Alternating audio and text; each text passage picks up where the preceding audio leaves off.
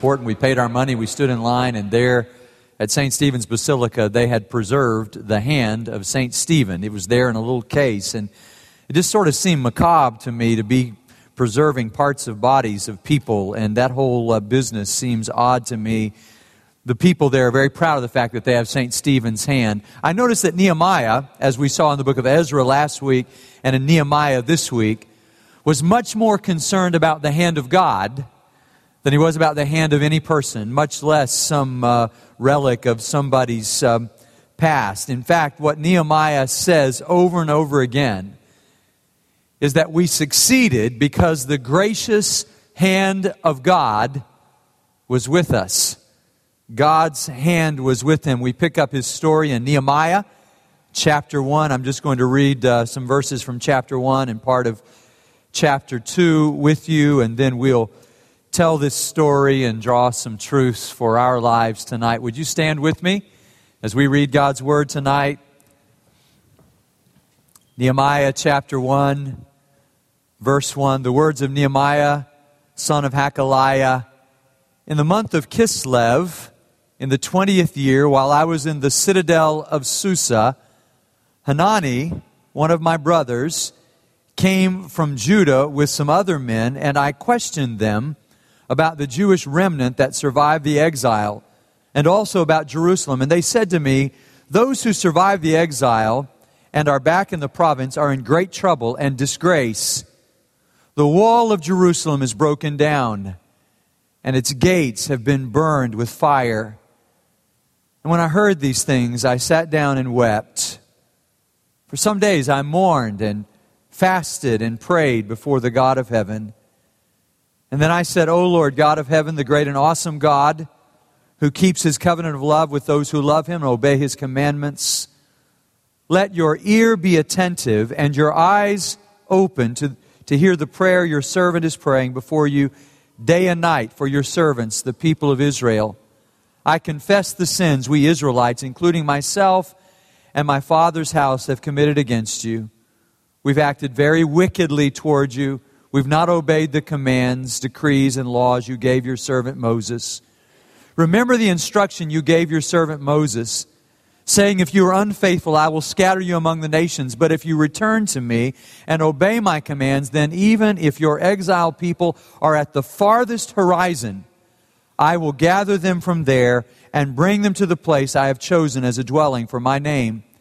They are your servants and your people, whom you redeemed by your great strength and your mighty hand. O Lord, let your ear be attentive to the prayer of this your servant and to the prayer of your servants who delight in revering your name.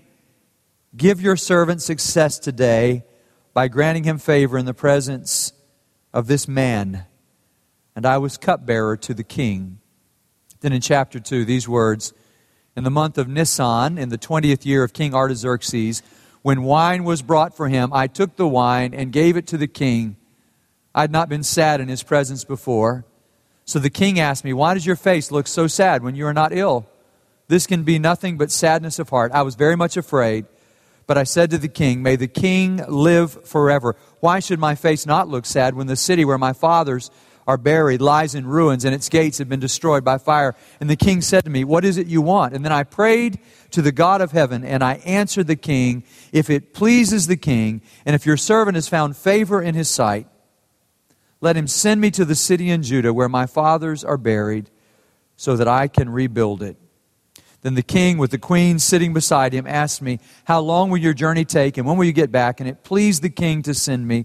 So I set a time. I also said to him, if it pleases the king, may I have letters to the governors of the Trans-Euphrates, so they will provide me safe conduct until I arrive in Judah. And may I have a letter to Asaph, keeper of the king's forest, so he will give me timber to make beams from the gates, for the gates of the citadel by the temple, and for the city wall, and for the residence I will occupy. And because the gracious hand of my God was upon me, the king granted my requests. Let's pray together. Heavenly Father, I pray that your gracious hand would be upon us tonight as we open your word, that you would teach us some truth from your word that would transform our lives. I pray, Lord, that you will help us to celebrate your goodness to us. Today is a day not for weeping, but for rejoicing. A day, Lord, when you have set all things right, when you have placed among us those who will minister to us for many years to come. We thank you for the arrival of the Ichters. We thank you, Lord, for Casey Berry, her ministry to this date and her ministry in the future as our minister of preschool education. And I pray, God, tonight that you will draw us together as a family and help us to celebrate, help us to rejoice, Lord, and let the joy of our God be our strength. As a community of joy, we pray in Jesus' name. Amen. Thank you. You may be seated. I love the book of Nehemiah. It is part of what we would call the history section of the Old Testament. If you remember, when we started this journey, we began with the Torah and we studied the 5 books of the law, and we looked at them in depth and in detail, one sermon on each book. And then we began this series that we would call the historical section, where we considered Joshua and Judges and Ruth on a Sunday morning, actually, and then 1st and 2nd Kings, 1st and 2nd Samuel, 1st and 2nd Kings, 1st and 2nd Chronicles, and Ezra, and now Nehemiah and Esther the next time we gather in a chapel series sermon, which will actually be in the month of August. But all that to say, we're coming to the conclusion of this historical section. And Nehemiah brings us really to the end. I know if you're reading and you sort of see the Old Testament's chronological order, you think we're a long way from Malachi. But really, Nehemiah's time is not a long way from Malachi's time. And what we really have is sort of the historical rendering of the end. Remember, the Israelites came back in 3 waves, with Zerubbabel and with Ezra, and now Nehemiah, who feels this deep calling to go where they've already begun to rebuild the temple. And he wants to rebuild the wall. He wants to help them to find security. It's really an interwoven story of 2 leaders. And the writer of Nehemiah, and we believe Nehemiah and Ezra were originally one book. In fact, in some ancient compilations, they serve as one book. But what we find is that they're inextricably intertwined.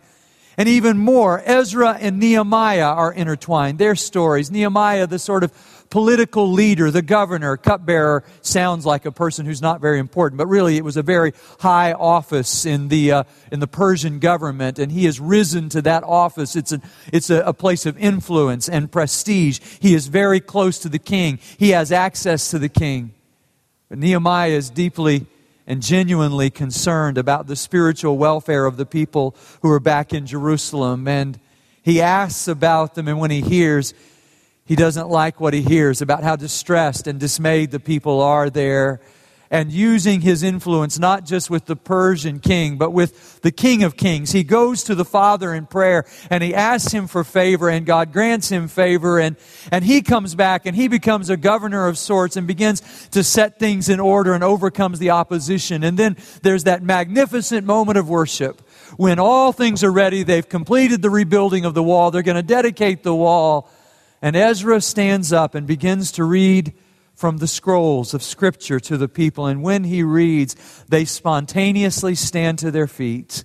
And they begin to worship. And on that day there is great reverence. There is lifting of hands. But there is also people falling on their faces before God. And all the ranges of emotion that capture our hearts when we worship are expressed in the book of Nehemiah. And finally, after they worship and they say, the joy of the Lord is your strength, then there is a solemn assembly in which they confess not only their sins, but the sins of their fathers. And Nehemiah, for a season, will return. We learn back to Artaxerxes, the king of Persia. He goes back there, and when he returns, discovers that in such a short time, the people have already forgotten all the lessons that he has taught them. And he comes back and sets things in order again. And the end of the book is a prayer where he says, "Oh God, remember me.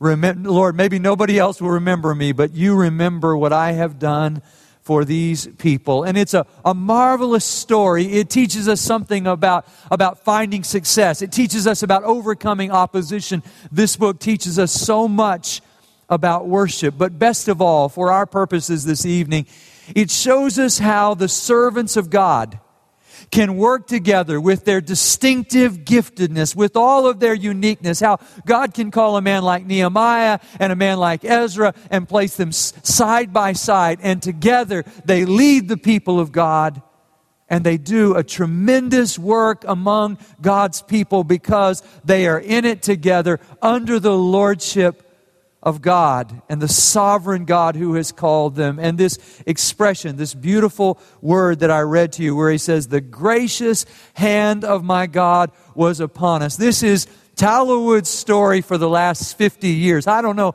how you can account. How could we account for all the good things that God has done in this place, except to say that the gracious hand of God has been upon us. And our prayer going forward is that we will walk hand in hand, in step with the Spirit, led by God, under His gracious hand to do everything that God has called us to do. I know we often read the book of Nehemiah. I know we preachers are guilty of this when we're about to start a building program. I don't want you to be nervous tonight.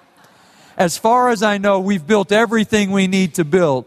There is that matter of parking, but we're going to address that in due time. But I think the real issue for us is not what building will we build. By your generosity, by the grace of God, we have magnificent places to worship and to teach our children and our preschoolers and to share the Word of God. We have magnificent instruments for music. We have everything we need. His divine power, God's gracious hand has given us everything we need.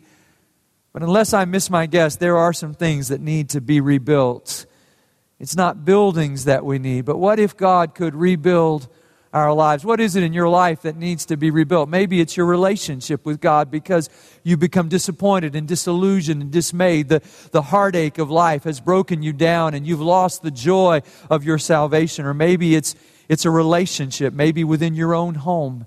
Maybe with a spouse or with a child. Something needs to be rebuilt. And here's what I want you to see. The same gracious hand of God that led Nehemiah back to rebuild the wall, that same gracious hand of God is upon us tonight to rebuild everything that needs to be rebuilt. And my dream for us at Tallowood is that we would be rebuilt as a mighty people of God so that we might be a place of spiritual refuge in a city where there is tremendous spiritual need. Just this week, one of our members brought to me one who had a tremendous need. And as I sat there and listened to the story, my heart just grieved and broke for this family. And it occurred to me that in this city there is a great deal of brokenness. That if we could capture the spirit of Nehemiah and if we could see the city of Houston as God sees the city of Houston for all of its graces and good things and the friendliness and the warmth of the people and all the economic strength and all the things that we see in this city, we would see that spiritually there is tremendous need in this city. And the very God who led His people to rebuild the walls and gave them a sense of strength and security will give us all the strength we need to minister to all the needs of the people in this city. What if the gracious hand of God were upon us? Wouldn't God's gracious hand enable us to do everything He has called us to do? I love Nehemiah's concern for people. I pray that you and I might have that same kind of empathy, that when we see people's needs, I notice that when Nehemiah hears about it, he fasts and he wears sackcloth and his heart is just broken before the Lord and he mourns and he just seeks the face of God. He wants to know what God wants and he's so burdened for his people and he cares about their needs so greatly and he grieves over the trouble that they're facing. The founder of World Vision said, "Let my heart be broken by the things which break the heart of God." We learn a lot about leadership in this passage and I'll tell you about leaders. Leaders are compassionate. They care about other people. And he starts with this sadness. And with this sadness, he comes before the Lord in prayer.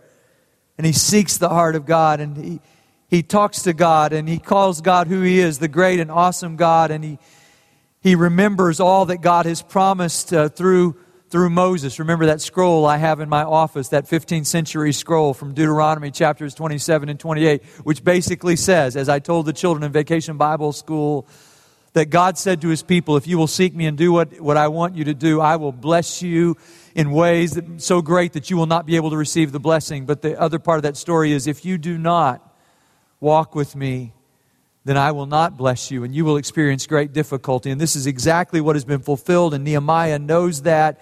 And he calls upon God and reminds God that God promised that if His people would return to Him, if My people who are called by My name will humble themselves and pray and seek my face and turn from their wicked ways, then I will hear from heaven and I will forgive their sin and I will heal their land. And God makes this great promise, and Nehemiah is going to take God at His word, and he calls out to God in prayer. And I wonder if you and I are praying for our city the way that Nehemiah prayed for his city.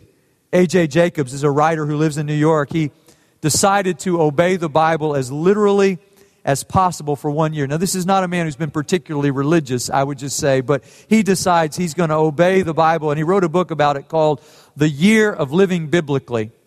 And he has this interesting part of it where he talks about the first time that he prayed. And he looked in the Bible. He had bought a whole stack of Bibles. He had read them voraciously, trying to understand what the Bible was so he could actually live the Bible. What he discovered about prayer in the Bible is that there's not one posture, you know this, for prayer. Sometimes people kneel, sometimes they fall on their faces, sometimes they stand with their hands lifted up in the air. And he said they're just all kinds, there's no one simple method. So he decided for his first prayer to sort of settle in the position with outstretched arms like a holy antenna, he said, hoping to catch God's signal. As for what to say, he wasn't sure what to pray, and he felt like a novice, and so he had memorized a few prayers. That one from the book of Job came to him. Naked I came from my mother's womb. Naked I shall return. The Lord gave, the Lord has taken away. Blessed be the name of the Lord. But he said, even as he prayed it felt unfamiliar. Because when he said Lord, he said, I never say Lord unless I follow it with of the rings. And I don't often say God without preceding it with oh my. And so he said, I just felt odd, and my palms were sweaty, and I was trying to speak with earnest intent, but it felt like I was failing. And I glanced at the clock, and I'd been praying for only a minute, and I had promised myself that I'd pray for at least 10 minutes 3 times a day. So I got back to work, and I squinted my eyes, and I tried to visualize God, and he said, my prayer was a fiasco. Well, that's an honest sort of assessment of his spiritual life. To say that you're going to live the Bible without having a personal relationship with the God of the Bible is a difficult challenge indeed. I notice about Nehemiah that prayer for him was not a form. It was a force. In fact, again and again in this book, we will see him right in the middle of a conversation with somebody. I mean, when he's about to talk to the king, and the king says, what do you want? Right then, he prays. I mean, he will interrupt everything he's doing to call out to God. And prayer is just spontaneous. He just talks to the Lord as a process. Paul would say, pray without ceasing. And we see that in the life of Nehemiah. And actually, after he talked to the King of Kings, then he found himself in the right posture to talk to the king of Persia, who was the great king of that time, Artaxerxes. He has the audacity to ask him for a favor, and he receives it. But his answer is not, yes, I really did well convincing the king of Persia. What he says is, the gracious hand of my God was upon me. And he says, God will give us success. And God does, in fact, in chapter 2, verse 20, he says, I answered them by saying, the God of heaven will give us success after he inspects Jerusalem's walls. God's grace enables us to do everything that he has called us to do. Can I ask you tonight, what has he called you to do? What has he called Tallowood to do?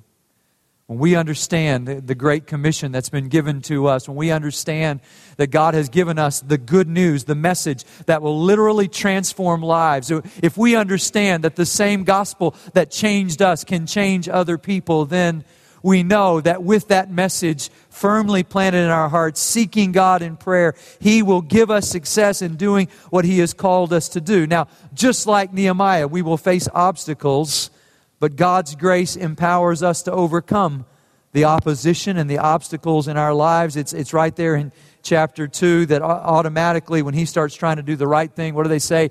No good deed goes unpunished. And when Sanballat the Horonite and Tobiah the Ammonite and Geshem the Arab hear about it, they mock and ridicule Nehemiah and the people and say, you'll never succeed at this. The leader of the opposition, I suppose, is Sanballat, this foreigner who says they can't succeed. If they try to pick up these heaps of rubble, it'll just fall back down again. Tobiah says a fox will be able to jump up on it and knock it down, this wall that they're trying to build. By the way, a fox is a tiny animal. I remember one time I was out sitting up in a tree. I was out there and looking just at the beauty of God's creation. I was hunting, to be totally honest with you, but I was there and I had a bow and arrow in my hand, so I was making it a fair fight anyway. And this little fox came running by. And just for an instant, I saw him. When you think of fox, you may think of a coyote or a sort of small German shepherd. No, fox is a tiny little animal. And he says, if a little fox got up on that wall, it would fall down. But the strength of Nehemiah and the people is not their construction company. Their strength is their God. And what he says again and again as he prays is, our God will fight for us. And so he prays again in chapter 4, verse 4. And in chapter 4, verse 6, there's this magnificent statement that they built the wall to half of its height. And how were they able to do it? Because all the people worked with their whole hearts. They put their full hearts into the work. And in verses 16 to 18, after they're threatened, Nehemiah calls them to work with a sword in their hands, building the wall, but also prepared to fight against those who are trying to overcome them. And in chapter 4, verse 20, he says, our God will fight for us. So often in the Old Testament we read, the battle is the Lord's. In the New Testament we read, if God is for us, who can be against us? Henry Van Dyke wrote, happy and strong and brave shall we be, able to endure all things and to do all things, if we believe that every day and every hour and every moment of our life is in God's hands. If we believe that we are in God's hands, happy and strong and brave shall we be. He says to them in chapter 6, verse 9, our God will strengthen our hands. They keep trying to get Nehemiah to quit. When they can't do it through ridicule, they invite him to leave town for a while. They'll do anything to stop this project. And Nehemiah says, I'm carrying on a great project for God. I can't interrupt it. When you try to do something great for God, there'll always be somebody who's got something lesser for you to do. But don't be distracted from the purpose that God has given you. Be intentional about it. Later, some of them tried to trick him. They were deceitful. Often, they just lied about Nehemiah. In chapter 6, verse 8, he just confronts that head on and says, you're telling a lie. What you're saying is not true. And the opposition we face in doing God's work is not primarily within the body of Christ.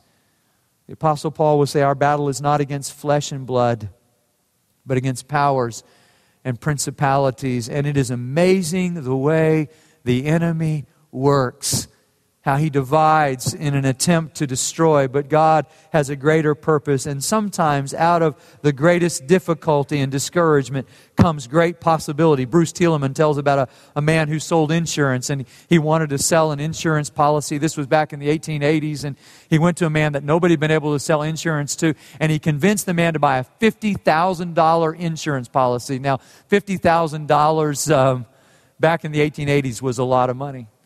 And so he pulled the contract out and he handed the man a pen, and the man started trying to write, and the pen wouldn't work. The man tried several times to get the pen to work, and finally he looked at this insurance salesman and said, you know what?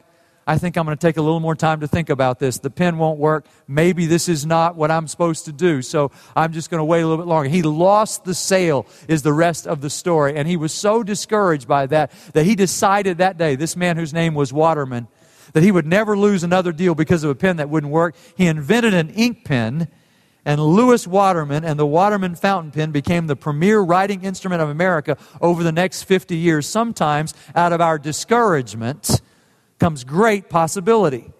This is Nehemiah's story. They're telling him it can't be done. But in 52 days, they built that wall back to its full height because the people trusted in the gracious hand of God. Now, what has God called us to do? And who has discouraged you? And watch how the gracious hand of our God empowers you to do exactly what He wants you to do. When we realize that God's gracious hand is with us, we can do everything He's called us to do. With His gracious hand, we can overcome all opposition and obstacles. With God's gracious hand, we can worship God with our whole hearts. And in chapters 8 and 9 and 12 and 13, we have such a beautiful portrait of worship, how God's grace evokes our reverence and our rejoicing. And once they rebuild the wall, they decide to have a worship service. And it's just magnificent to see the unity in their worship, because nobody had anything more important than worship that day. It says in chapter 8, verse 1, that all the people assembled as one man in the square before the water gate. In other words, if they had taken roll that day, Not one person was absent. Oftentimes we read about Baptist churches that if you hit 50% of your membership on a single day, that's a great day of attendance. But on that day, everybody was there. There were no, but there were no soccer games that were more important than worship that day. There was nothing else going on that preempted the worship of God at that time. And I love the way worship brought them together. Remember, there were people who had been over in exile and some who had never left and some who'd sort of been on the outside looking in. And they brought all these people together for worship, because the great thing about true worship is that it brings us together. It makes the worship wars going on in some fellowships today awfully strange, because worship was never intended to divide, but to unite the people of God. And Nehemiah and Ezra are exemplary in this. Nehemiah, the sort of political leader, Ezra, the spiritual leader. But watch the way they work together. Watch the way that God works through them. It is marvelous the way they come together. I read one time about a sea captain and his chief engineer who were arguing over who was most important to the ship. And to prove their point, they said, why don't you just trade jobs with me for a day? So they traded jobs, you know. And the chief engineer ascended to the bridge, and the captain went down to the engine room. And it was several hours later, the captain came upstairs. He was covered in grime and grit and dirt. And he said, Chief, you're going to have to come down here. He was waving a monkey wrench. Chief, you've got to come down here. I can't make this ship go. And the chief engineer, who had tried to be captain, said, of course you can't. I've run the ship aground. Neither one of them could do it. They needed each other to do what they did well. I love it when it says in Ezra and Nehemiah, every one of them took their place. Everybody found, we would say in the light of the New Testament, their spiritual gift. And they used those gifts for the glory of God, by the grace of God. On a team, we don't excel each other, but we depend on each other. We need each other to do what we do well. And Elton Trueblood was right when he said, what is most rewarding is doing something that really matters with congenial colleagues who share with us the firm conviction that the work needs to be done. There is a great glory in working together. Notice the unity of their worship. Notice the reverence when it says they all stood up there in chapter 8, verse 5, when Ezra opened the book, and they raised their hands and said, Amen, Amen. And then they bowed down and worshiped the Lord. Notice there were charismatics, Baptists, and Catholics right there in the gathering. You had people raising their hands. You had some saying amen and some falling on their faces, kneeling down in worship. Of course, there weren't denominations, just one group of people expressing the full range of emotion that comes to a people who have not been allowed to worship for so long that they are just grateful for the chance. We are thrown off sometimes by those who lift their hands in worship. I remember I was in college the first time I ever saw that. I'd lived 18 years of my life and never seen anybody lift their hands in worship. I went to an Imperials concert up in Fort Worth with two of my friends, and we sat down in a section, and directly when they began to sing, everybody around us lifted their hands. We looked around. We did not know what that meant. We were all young ministerial students, Baptist preachers in the making, and we didn't know what that was about. What do lifted hands mean? The Scripture says they lifted their hands. I read in 1 Timothy chapter 2 in my daily Bible reading this morning, I want all men everywhere to lift holy hands to God without disputing.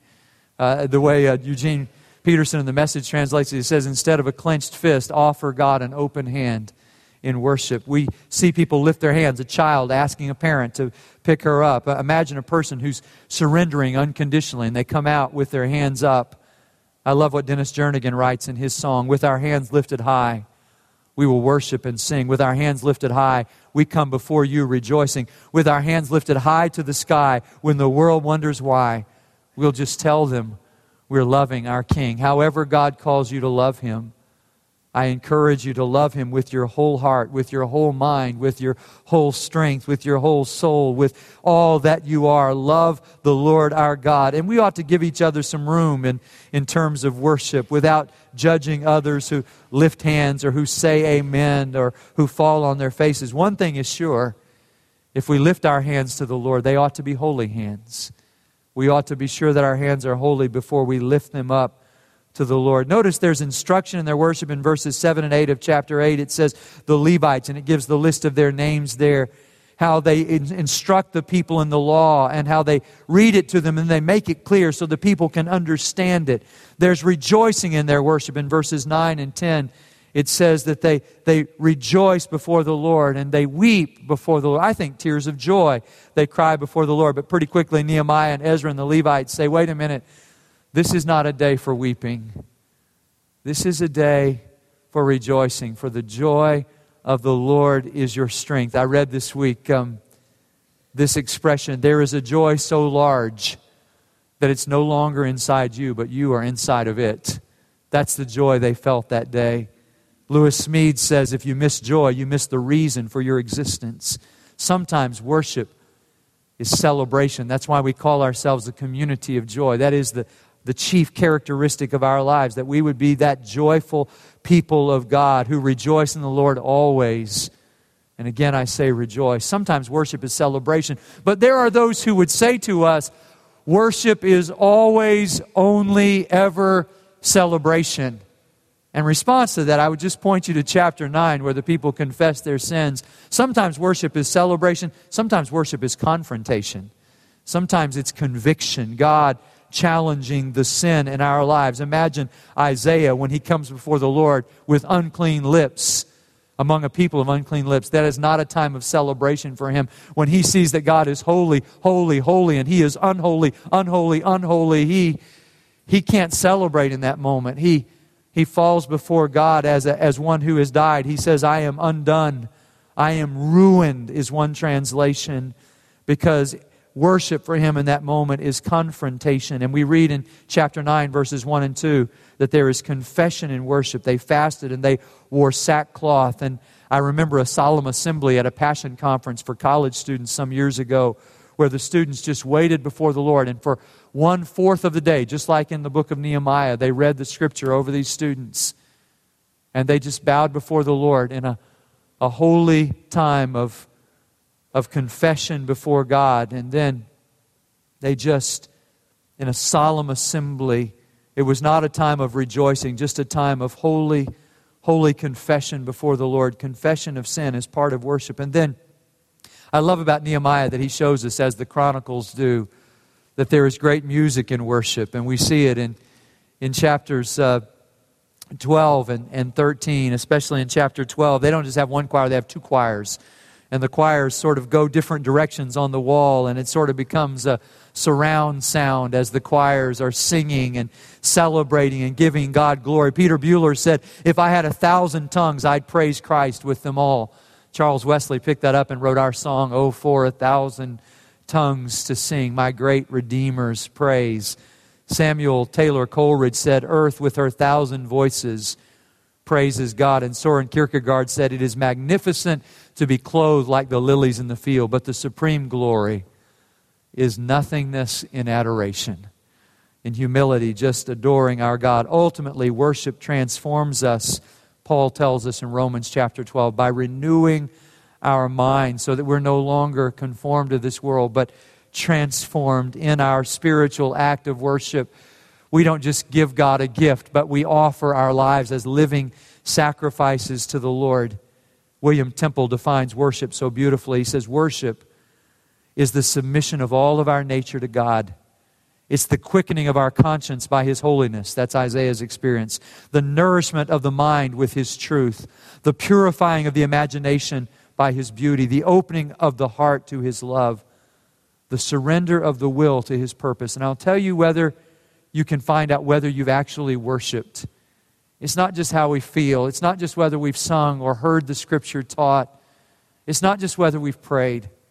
But at the end of the day, chapter 13 tells us Nehemiah goes away for a while and he comes back and discovers that the people have gone back to the exact same way of living. If you and I do not live our lives differently tomorrow, we cannot say we have worshiped today.